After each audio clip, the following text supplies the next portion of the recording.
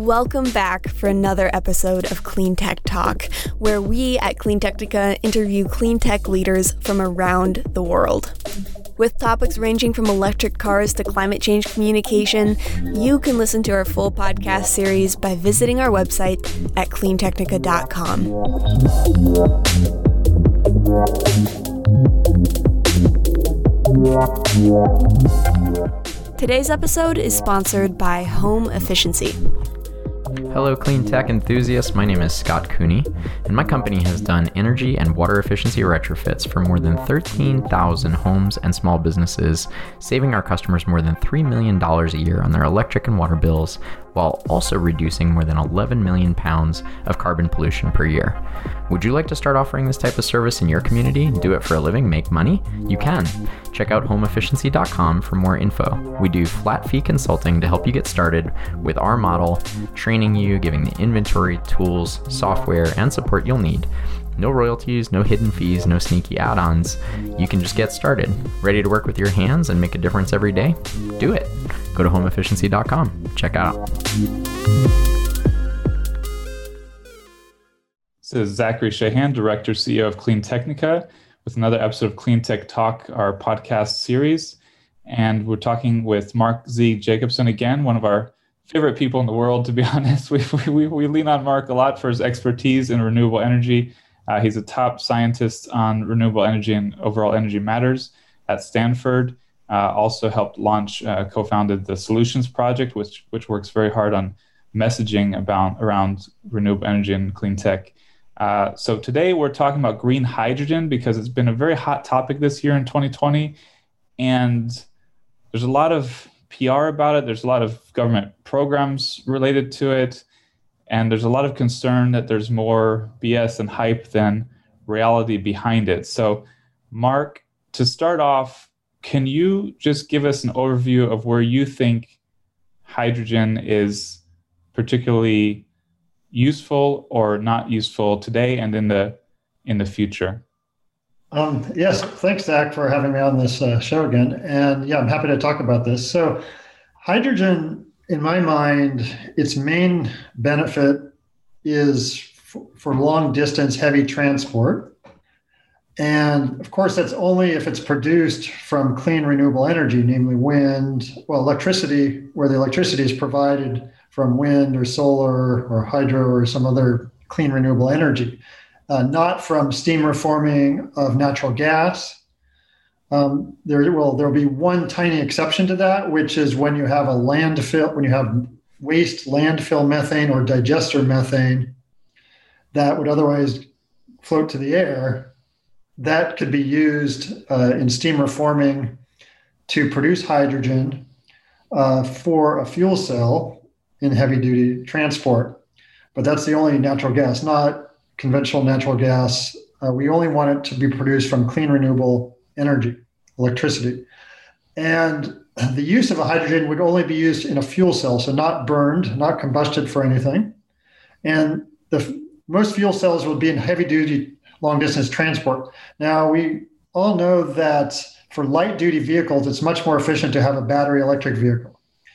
You need, for example, for a conventional light duty car, it would take about 3 times the number of wind turbines to produce the hydrogen to run that car than if you take the same electricity from the wind just to put it in a battery to run the car.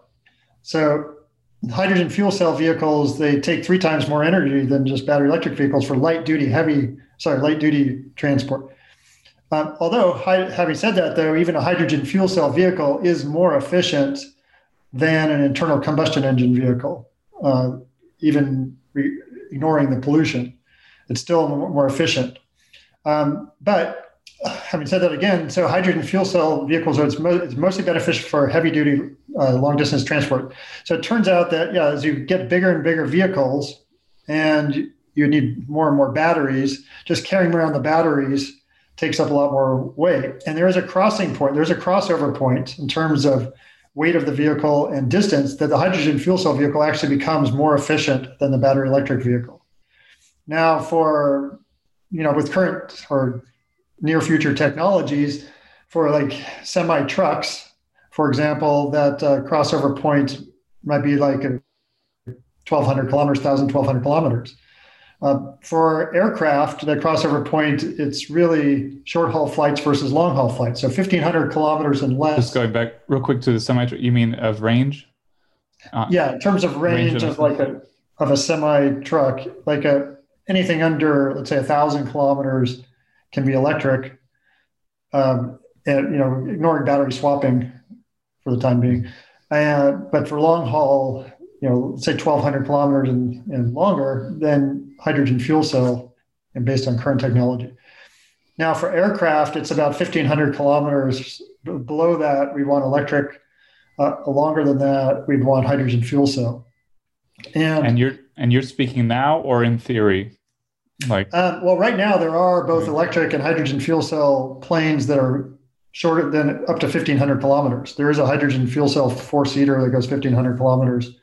There are several electric planes that go 500 to 1,000 kilometers. They're all small. They're like few.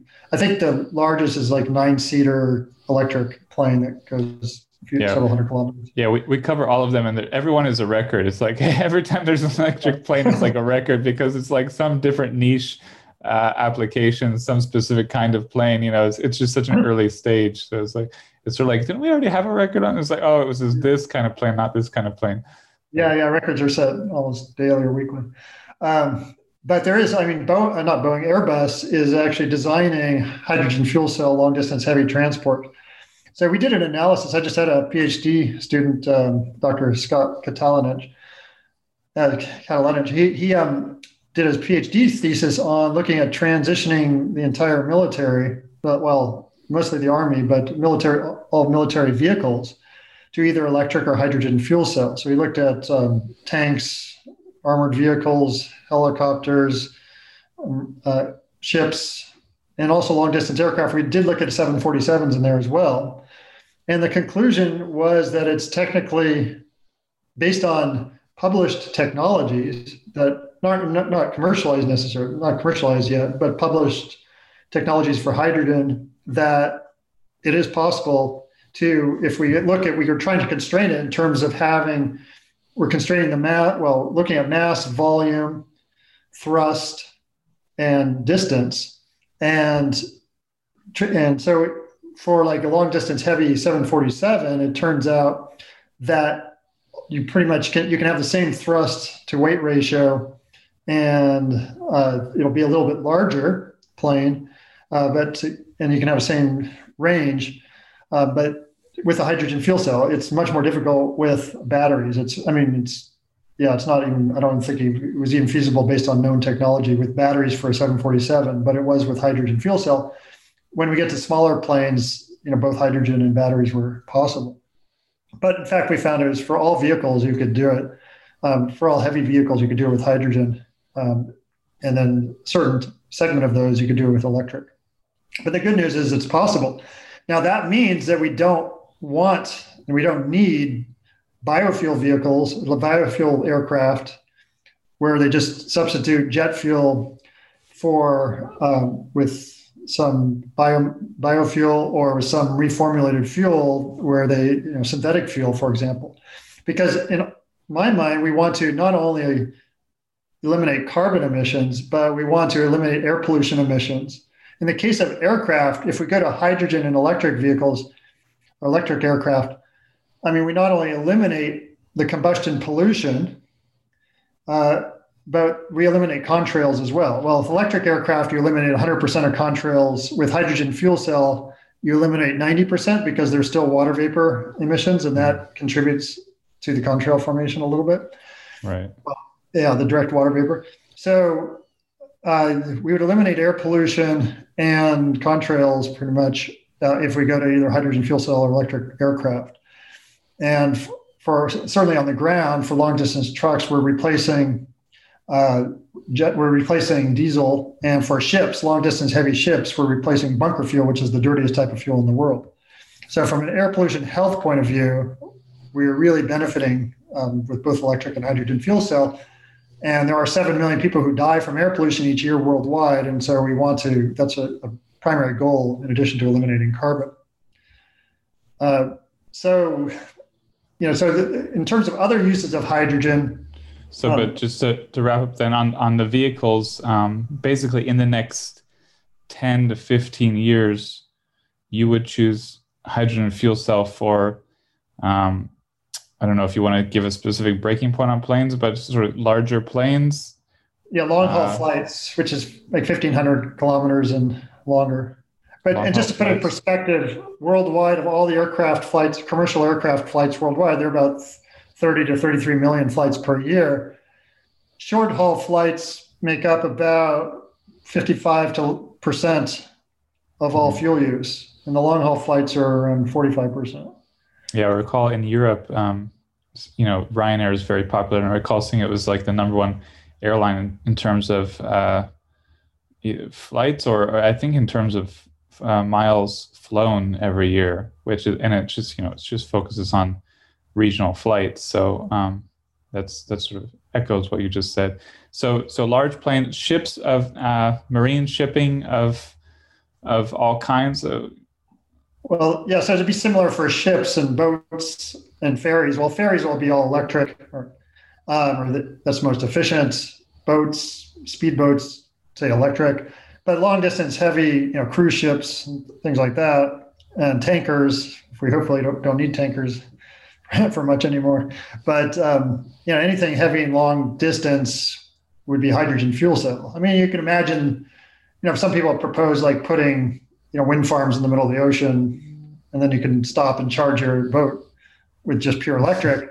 That would be cool. And they have floating wind turbines now, so that's a possibility. So I don't want to say you can't have an all-electric shipping fleet, but I think for practical purposes, having long-distance heavy ships being hydrogen is that's gonna win out in the end. And then large semi trucks. Semi trucks for 1,200 kilometers and up at the moment, it looks like. Yeah, at the moment. I mean, that could change if you have battery swapping and really fast charging, even faster charging. So I don't want to, draw a firm conclusion on that. But as of today, I would say long distance heavy trucks would be hydrogen fuel cell. Yeah, so that's vehicles, and then so what other applications do you see? And just to clarify, you said the other applications you were only talking about green hydrogen, right? Hydrogen produced from renewables, right? Right. Yeah. So the other applications, some people talk about using hydrogen for electricity production. Now, that's not a very efficient use of hydrogen because let's say, as opposed to using it, just storing it in a battery, because if you take wind energy to produce electricity and you store it in a battery and then you discharge the battery, there's a few percent loss. Let's put it up to 10% loss or 15 even percent loss of energy doing that. But when you use electricity from wind to electrolyze hydrogen, there's a loss there during that process. Then you compress the hydrogen, usually there's a loss there. Then using it in the fuel cell, there's a loss there. And so you end up having a lot more losses to reproduce electricity than just storing it in a battery.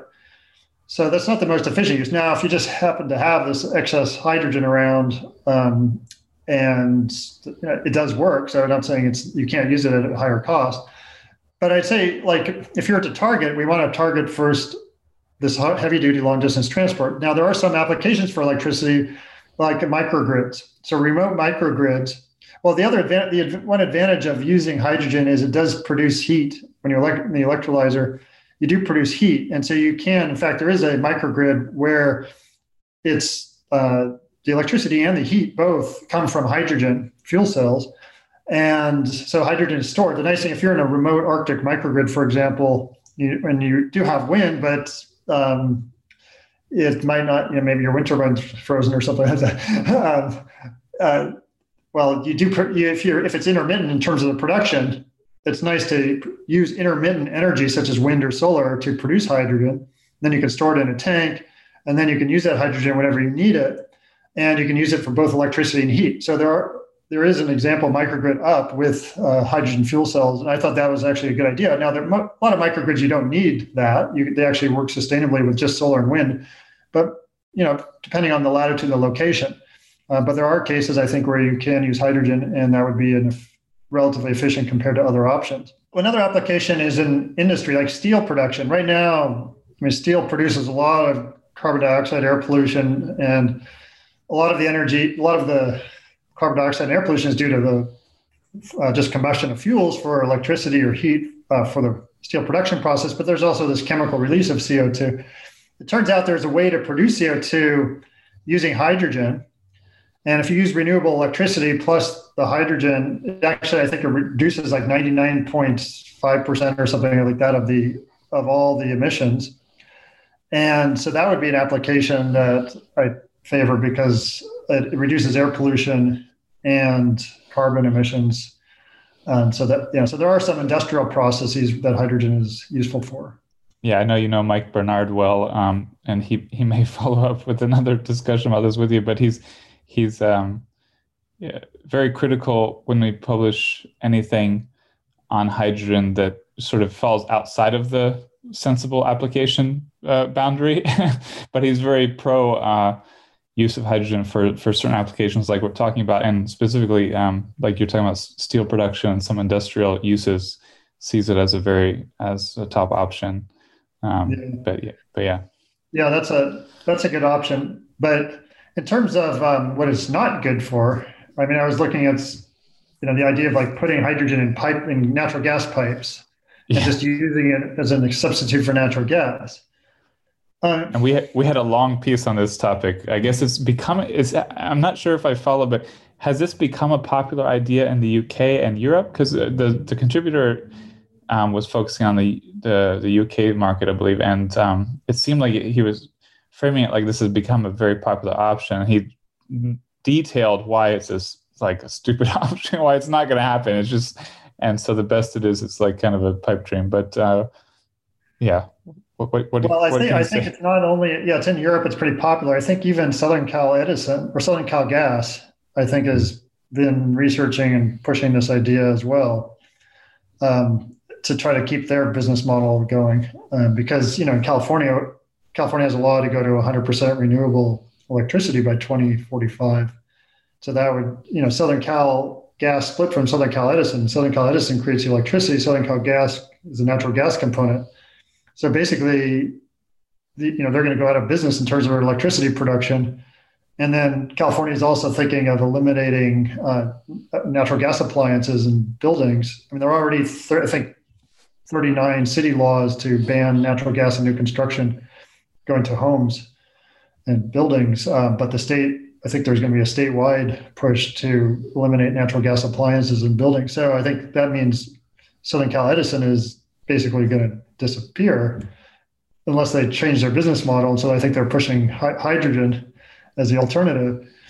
There's a couple of fundamental things. One is, hydrogen is a really small molecule. It's got a molecular weight of 2, H2, compared to methane, which is the main component of natural gas, has a molecular weight of 16. So 16 is bigger than 2, right? I'm not. Yeah, so 8 times bigger. So the methane molecule is in the order of 8 times bigger than a hydrogen molecule. So there's right now there's on average a 1% leakage rate of methane in the system. And if you go to, there've been drive-arounds like in Boston. There's a study where people drove around the city looking at methane levels, and there are just thousands upon thousands of leaks in pipes. Just everybody's home has methane or has natural gas pipes, and these pipes leak. They just leak all over the place, and you can just see them. You can see methane levels spiking around buildings, and this all comes from leakage. So methane leakage rate just from the piping distribution system is already huge. You can imagine putting a hydrogen molecule in there instead of methane, and leakage rate is going to go up like a factor of 8 or more because it can get through smaller holes. Hydrogen. And so this is one problem that most people don't realize. And also hydrogen is more corrosive, I believe, from, I don't know much more about that, but it's just, that's another potential issue. But then, if for new buildings, why do we want 2 forms of energy going into your building? I have a fully electric home. I have no gas on my property. It's amazing. It works perfectly fine. I do not need gas for anything. There's no purpose of having gas in my home. I have an induction stove.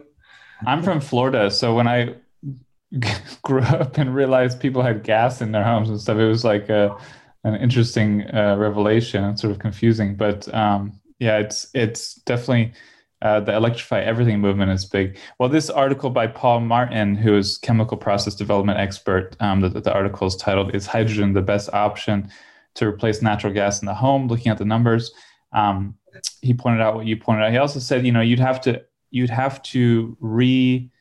have a whole different piping system. So the idea is, we have a piping system that we can use, and that would make it convenient. But actually, you wouldn't be able to use the same system because of all of these problems of corrosiveness and leakage and all this stuff. So it's like the theoretical benefit doesn't even exist, right? So yeah, well, I don't know. There's structural problems, I think, that are much more difficult than people contemplate. But then, what do you do with the hydrogen? Are you just burning it in your water heater? Are you not going? I mean, yeah. So I know we're focusing on the numbers and the science, but I'm curious of your take on this because you're so well informed and active on it. Do you think it's a real hope that some of these, like you mentioned, SoCal, a real hope that they have to sustain their current business but switch to green hydrogen? Or do you think it's a kind of smoke and mirrors trick to say, hey, yeah, let's do this, and then in 10 years when we find out it's not practical, well, at least we have natural gas to fill in. It sort of keeps their business going. It's sort of kind of cynical play to keep their business going with a false hope. Well, I think they're really pushing it. I think they're actually trying to push legislation to support it. Yeah, so because there's big legislative pushes, and I mean, then in 10 years, if it's not working, the fallback is to just use natural gas. Say, oh well, we've messed up. We'll just have to use natural gas for now, right? So I mean, do you think that's intentional? Do you think that's? Well, I think they want to use as much of their current infrastructure that would save them money. They want a new market. They want an excuse to kind of keep the infrastructure in place to extend the use of the gas.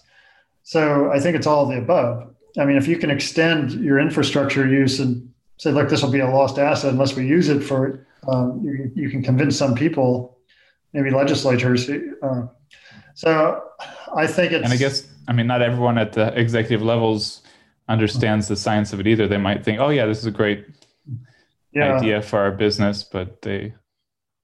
Well, I think a lot of this is run by business people who are, they see an economic benefit of it and they don't understand the environmental implications of what they're talking about.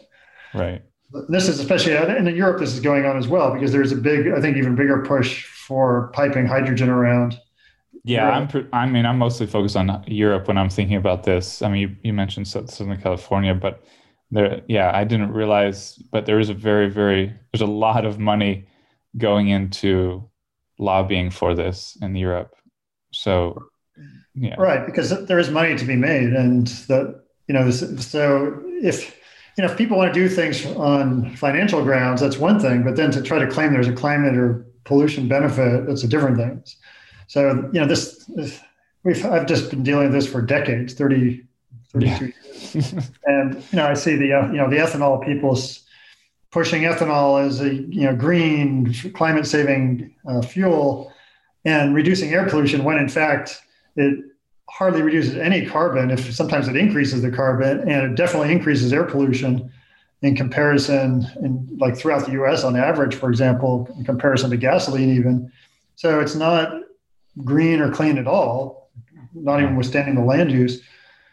But that's touted because they want to make money on this. Some people want to make money. So they greenwash it and claim something's clean and green. And if they're just honest about it, and we want to help farmers and give them more money in their pocket, I respect that a little more than trying to claim that it's benefiting the climate. So there's the same thing with, pushing all these other technologies. It's the same thing with carbon capture and storage, direct air capture. They're scam technologies. They don't work.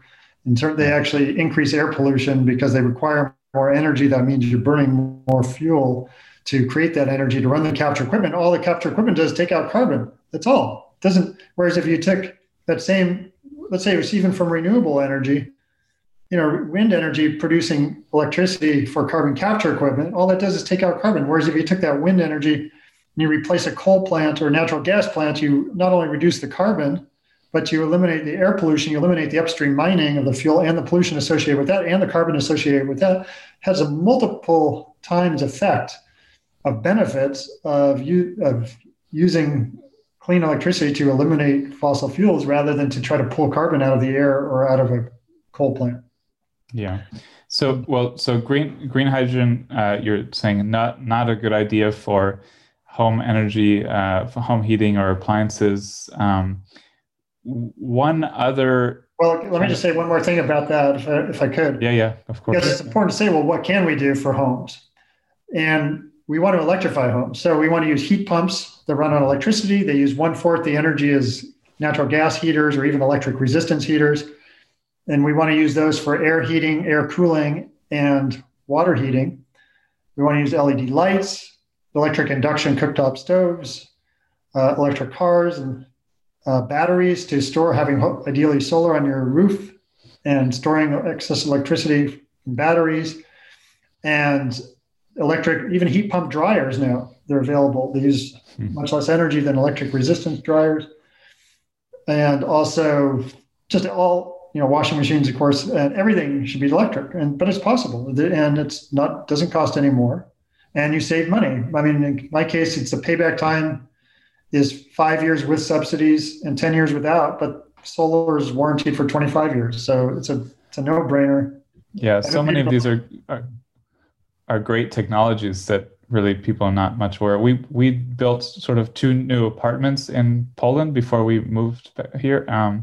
So you buy the apartment, but it's concrete. You have to fill it all in, and the hot thing right now there was induction stoves, and they're heavy history of gas cooking, but it's the technology is there, and I'm not sure if it's driven much by regulation or just the technology has arrived, but we got it in both homes, and it's just so much better. It's like the cooking experience with induction is like so good. And we've had articles published on it. We have a professional chef who's just like, this is the way to go. Like, stop the kind of mythical stories about gas cooking being like phenomenal. It doesn't compare to induction stove cooking. So it's like, people have to realize it's not the old school electric stoves that suck that we have here in Florida that are really not good. But it's a whole different generation of cooking that's really high quality and super efficient. And it's really hard to use anything else after using induction stoves. Yeah, I know. But that's just a tangent. Most people think of electric as electric resistance stoves, which really do suck. But but that's completely different from electric induction cooktops, which are much better. Yeah. So, okay. So a lot of great solutions. We should have maybe if you have a favorite, a list of links for each of those topics you quickly talked about. We could include a bullet list of top links. Yeah, in fact, everything I'm talking about, I don't like to plug things, but I did complete a book recently in the last couple of months. It's called Plug It. You like to plug things. You have an electric car for like a decade. Come on. Well, no, I will plug good things that other people can adopt and use. But I just have a hard time plugging my own book. Anyway, it does cover all these topics, including electrifying buildings and homes, and hydrogen, and what technologies are good, what we shouldn't use. It's all on how to transition the world to 100% clean, renewable energy and storage for everything. Cool. Yeah, we'll put that in there. But yeah, keep plugging, electrify everything, including Mark. We're going to plug it. So I like the idea of adopting a new technology and showing that it works. Then I'm happy to show the world that. Yeah. So one other, you stop me if there was something else, but one other area that gets a lot of attention, has for years, is the potential for hydrogen for long-term seasonal storage, energy storage, primarily grid scale, I think. Do you see this as a smart path to go down? I mean, I know we've written about overbuilding wind and solar is in many cases the most cost-effective, smartest approach. It also has a kind of political or psychological barrier in that people don't like the idea of building like 50% more than you need much of the year is something that irks, like, sort of irritates some people's minds. But when you put the overall context that it's the cheapest option, the best option, the most efficient option, it seems logical to me. But you still have cases where storage is really long-term seasonal storage is sort of a remaining factor. So can you say what you think about green hydrogen's role there? Yeah, well, again, that comes back to whether we use hydrogen for electricity production on the grid. And as I mentioned, it's not the most efficient thing to do. Now, for long-term storage, I mean, we do have long-term storage of heat and some cold. Like there's seasonal heat storage in boreholes, water pits, and aquifers, for example, they're widespread in Northern Europe and Canada. And so the idea there is, like in the summer, when you have these solar collectors that collect heat, and the heat is then transferred to the soil underground in a borehole, or to a big water pit, a big swimming pool basically covered with insulation, and you just heat the water to like 80 degrees Celsius and store it until wintertime. Or there are a lot of places where there are aquifers underground where you can store heat on one side of the aquifer, and if you have excess wind or solar, you can produce heat, or just direct solar heating, and then you can store that until winter. So there's a lot of that already, seasonal heat storage.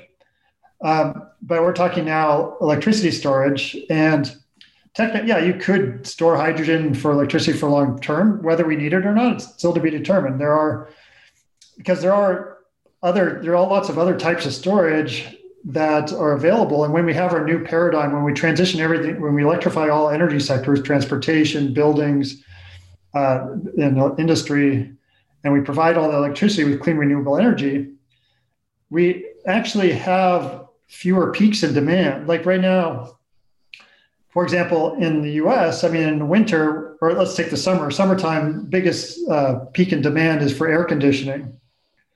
And like in California, you have air conditioning peaks when it gets really hot, let's say in 5 p.m. I'll even get to California because they had some blackouts.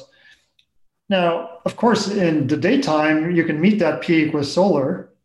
And so the answer in California is to put even more solar. There's been a large growth of solar, and that's actually dented that peak, but we need even more. But what about when it becomes nighttime? Well, nighttime then turns out offshore wind in the summertime peaks in July in the late afternoon, early evening. And so if we actually grew offshore wind in California, we can meet the nighttime peak in demand. So some people might say, well, we need seasonal, long-term, monthly storage. In that case, we actually don't. We just need to grow renewables. And it's mostly a combination of, I think the most storage we'll need is on the order of hours to a week or two. And that might be considered long-term, but you can build up a lot of batteries in that case. I've done modeling where I don't need, months of electricity storage to provide 100% renewable electricity. So I have not found a reason that we need long-term electricity storage. Not to say, sure, if you have it, it's not going to hurt, and it's certainly going to help you. But I think there's so many other ways to balance the grid. And the biggest one is demand response, which we haven't even peeled the onion very much. Because, if you give people incentives, like, you wouldn't believe it. Well, in California, where I live, there are 3 tiers of electricity prices, in the 3 to 7 p.m. or 3 to 9 p.m. And then that's the highest rate. And then 11 p.m. to 7 a.m. is the very lowest rate. It's like 1/5 the cost. And everything in between is a middle rate. And that gives people incentive to charge their electric car between 11 p.m. and 7 a.m., for example, because it's like 1/5 the cost of doing it in the afternoon. But you wouldn't believe there are many states in the United States where there's a flat electricity price all day. So there's no incentive for anybody to shift the time of use. So of course you have electricity problems when you're not giving people incentive to move their electricity use to a different time. So this is the most obvious way to actually match power demand and supply in the grid. So until you've actually just run out of options for short-term fixing the grid problems, And there are so many, especially when you electrify things, you're going to have more electric cars. That's called a flexible load, because you can charge an electric car any time of the day or night. You don't have to, attach your wind turbine to the car to run it. And so that's a flexible load. Water heaters in homes are flexible loads. You can charge them with heat any time of day or night with electricity if you have a heat pump. And so the more of these flexible loads we have when we electrify everything, the easier it is to shift the time of using electricity. And that's actually the best way to match power demand on the grid. Yeah. So sort of putting it one way, the biggest, best battery we'll have is demand response, smart grid kind of, right. Virtual battery kind of thing. And yeah, especially where, we're seeing EV adoption in Europe this year is 10% of market share. So we're sort of hitting a kind of curve where we're getting to a big enough scale where this is going to start. And I guess California is probably fairly similar. I'm not sure what the share is, but yeah. So you don't really see much application for it there either. So do you? I mean, there's just so much. Could I just get your overview take on what you think about all of the R&D programs, government programs, and PR-driven stories about green hydrogen? Do you think we're going to end up just creating a lot of wasteful spending for it? Do you think it's just sort of a last-ditch effort? Do you think it does have application for some uses, so it's useful and it's going somewhere, just maybe not where the biggest proponents think? What's your overall? Well, I think, we definitely need it for long distance heavy transport. And as I mentioned, maybe steel production and microgrids. And even microgrids, you could have some long-term storage. We're not talking big storage quantities. We definitely need some research and development of it, especially for the transport part. But I think the worry is you get all these tangential applications that are not so useful or even damaging in some cases. And there's an excuse to produce the hydrogen with fossil fuels, especially methane. And I did mention there is one application of doing that, which is taking methane from a landfill or a digester where it would be released to the air in any case, and using it in steam reforming to produce hydrogen for use in a fuel cell. So it's no application, but I think that also gives the natural gas industry an excuse to say, well, just use our natural gas to produce hydrogen, and that's just defeating the purpose. So it's a little nuanced. It's not like, because there are some applications that are beneficial, but there are also a lot of applications that are damaging. And so we just have to focus and educate people about what's good and what's not, and not let the business people decide what's good and what's not. Yeah. So giving you a hypothetical, if you were editor-in-chief or editor of the hydrogen section of Clean Technica, what would you say? Like, we're not writing this, we're not writing about this, we're covering hydrogen here and here.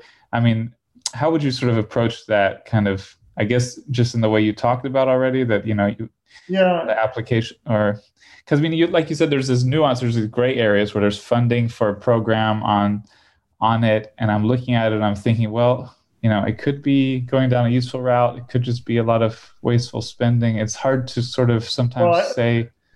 Yeah, I think when I look at it, it's pretty clear, because it's just hydrogen has to be produced from clean renewable electricity, except for the one case of waste methane from landfills and digesters, or if you can get it from rice paddies. That's the only way to produce it is electrolysis, except for that one application, and from clean renewable energy. And the application, 90% of the application is going to be long distance heavy transport. Then there's steel production, and then some microgrid electricity and heat, combined electricity, heat, and microgrids. And that's where the focus should be. I think we should wear ourselves out for the grid electricity before we go to hydrogen for any grid electricity. And it seems like there's still a heavy focus on it for that sector, which is what's bothersome, I guess, is there's a lot of hype around it, hydrogen use in the electricity system, which is... Well, I think that'll kind of collapse on its own because it's so inefficient compared to just using batteries that batteries will always win out. So, I mean, people might do it, but they're just wasting a lot of money. I guess the question on the battery thing. So, I mean, the argument that I heard years ago, and I haven't really followed that closely since, but was, batteries are great for short-term use, low cost, hydrogen for long-term. As you were saying earlier, you don't really see much application where you need long-term storage, and then you have other options. Well, there's no, right now there's no, that hasn't come up. That's all theory. I mean, there actually has not been, that hasn't actually come to fruition yet. That's just a theoretical claim. So I feel that it won't all, we'll see that with batteries and everything becoming more efficient with use of more heat pumps. I mean, on the hottest day of the year in my house, when we had blackouts in part of the state, the very hottest day of the year here, I mean, I produced more electricity in my own home than I consumed and sent more back to the grid, keeping my house at a perfect, if the outside temperatures was 106, 107 degrees Fahrenheit, my inside temperature it was perfect. It was like 77. I was at that was the limit I set it at, that I can put it in a range. And I still produced more electricity than I consumed. I didn't hardly use any because heat pumps don't use any electricity. If everybody had a heat pump, there would be no problem on the grid. I can tell you in the summer here. So I'm saying my point is that as we transition, these problems are going to change, or the issues are going to change. And so somebody's guessing we'll need long-term solutions, but if you actually transition everything, we might find, and I'm pretty sure we will find, that we don't need long-term storage, maybe except for some remote applications. Yeah, that makes sense. I mean, using an old metaphor, kind of as the puzzle pieces come together, there's not really a spot for long-term. It doesn't fit into the picture as much as people think. Okay, well, that's very helpful. We had some other topics to maybe quickly run through. One interesting thing was there's this chart.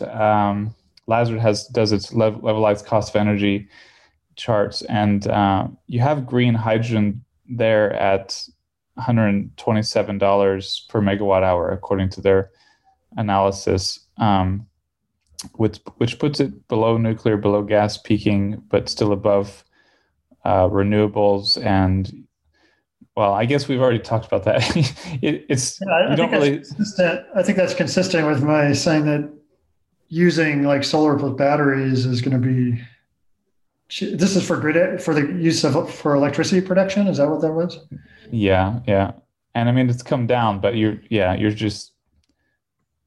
point is it doesn't really have a role there. Yeah. I'd say it's to be. I mean, if you look at today, it's not efficient. There could be some breakthroughs that make it cheaper. So, but it's as of now, it's like it would not be the best. It's much better to use it for long distance heavy transport. That's, I guess, my point. Yeah. Well, thank you. I'm sorry I'm sort of being redundant there, but I sort of want to get it from every angle to sort of have your word on it. So I guess a final topic. You wrote a great article with Claudia Kempfert, and you said she was the lead author, which we highlighted. But you did a piece together called "Mediocrity is the Enemy of the Solution." So maybe as a closing topic, do you want to summarize that again a little bit? Yeah. So I mean, we've focused our group at Stanford our first energy plan was in 2009, so over 11 years ago now. And the idea was we want to transition the world to clean renewable energy and storage. And clean renewable energy is well defined in the sense that it's electricity and heat from wind, onshore and offshore wind, solar photovoltaics on rooftops and in power plants, concentrated solar power, geothermal, mostly existing hydroelectric power, and tiny amounts of tidal wave, but things that no combustion, because we want to eliminate air pollution, and we don't use biofuels because you burn biofuels, and so you create air pollution. We don't include carbon capture or direct air capture because, first of all, most carbon capture you need energy that's run by like there was a plant in Texas that was built, and they since have closed it down because it was so inefficient. But they actually, it was a coal plant where they added carbon capture equipment, but the energy required was so great, they actually built a natural gas plant just to run the carbon capture equipment for the coal plant. And when you do that, they didn't capture any of the emissions from the natural gas plant. Then you had to mine the natural gas, and they didn't capture those emissions and transport it, and there were leaks of methane, et cetera. And they didn't capture any of the upstream coal production, the emissions from mining the coal. And the equipment itself was not very efficient and was down a lot. And when all was said and done, only about 10% of the total carbon emitted by the gas in the coal plant was captured over a 20-year time frame, maybe 20% over a 100-year time frame. And then what did they do with the CO2 that was captured?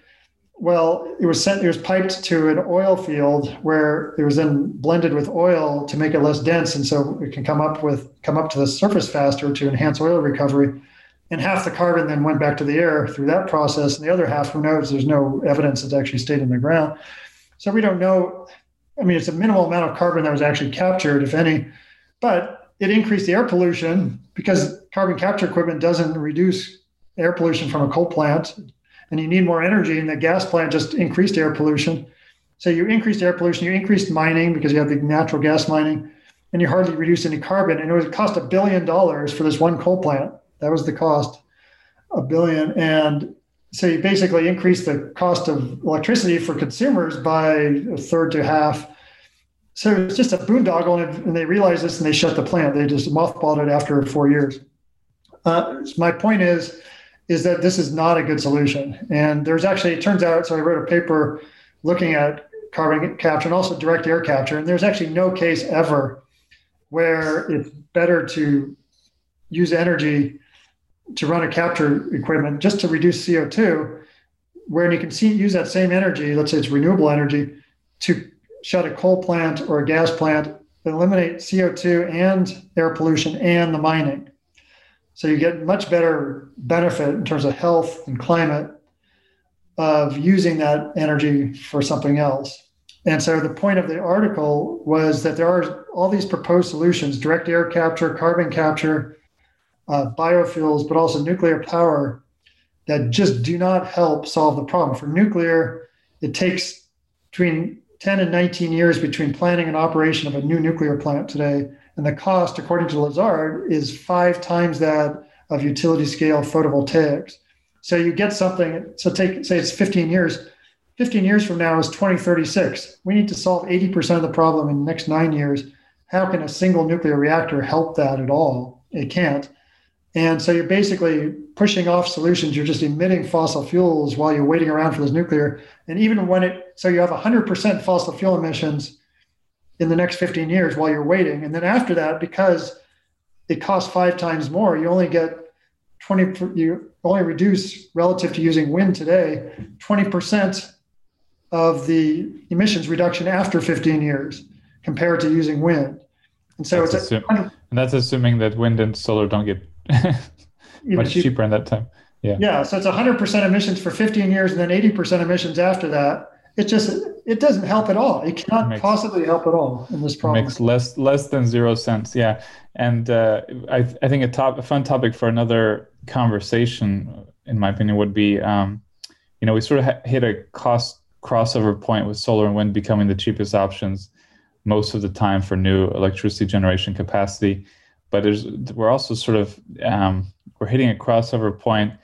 Different regions are all different, but where wind and solar beat existing power plants that might have been running for 10, 20 years, where new wind and solar can provide cheaper electricity than existing, even though many of those costs are already sunk. So that would be a fun topic to get your information, especially because you've explored so many regions in such detail. It would be fascinating to kind of get a geographical picture of how that's happening and how that's evolving. But thank you today for your expertise on green hydrogen and hydrogen in general. It will inform us, I guarantee you, on our editorial process at Clean Technica. So really appreciate the guidance. I think we'll reach out about. I think we could use you as a kind of guiding director of sorts, if that works. But and also just thank you for doing so much work publicly.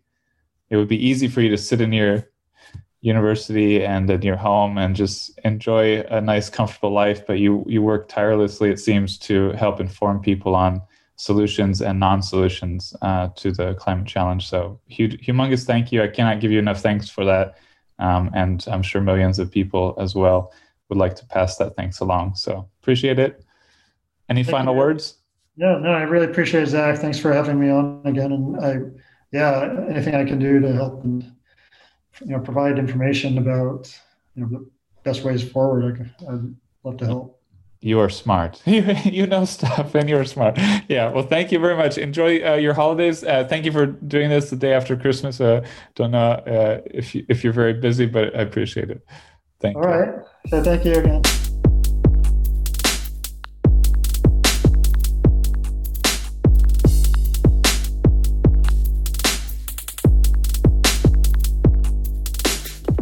Thank you for listening to Clean Tech Talk.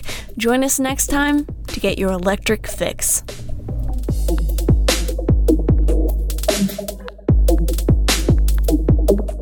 If you would like to sponsor our podcast, send us an email at accounts@cleantechnica.com.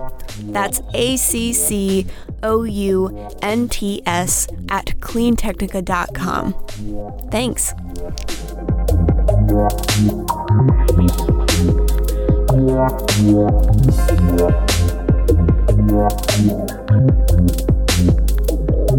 Yeah.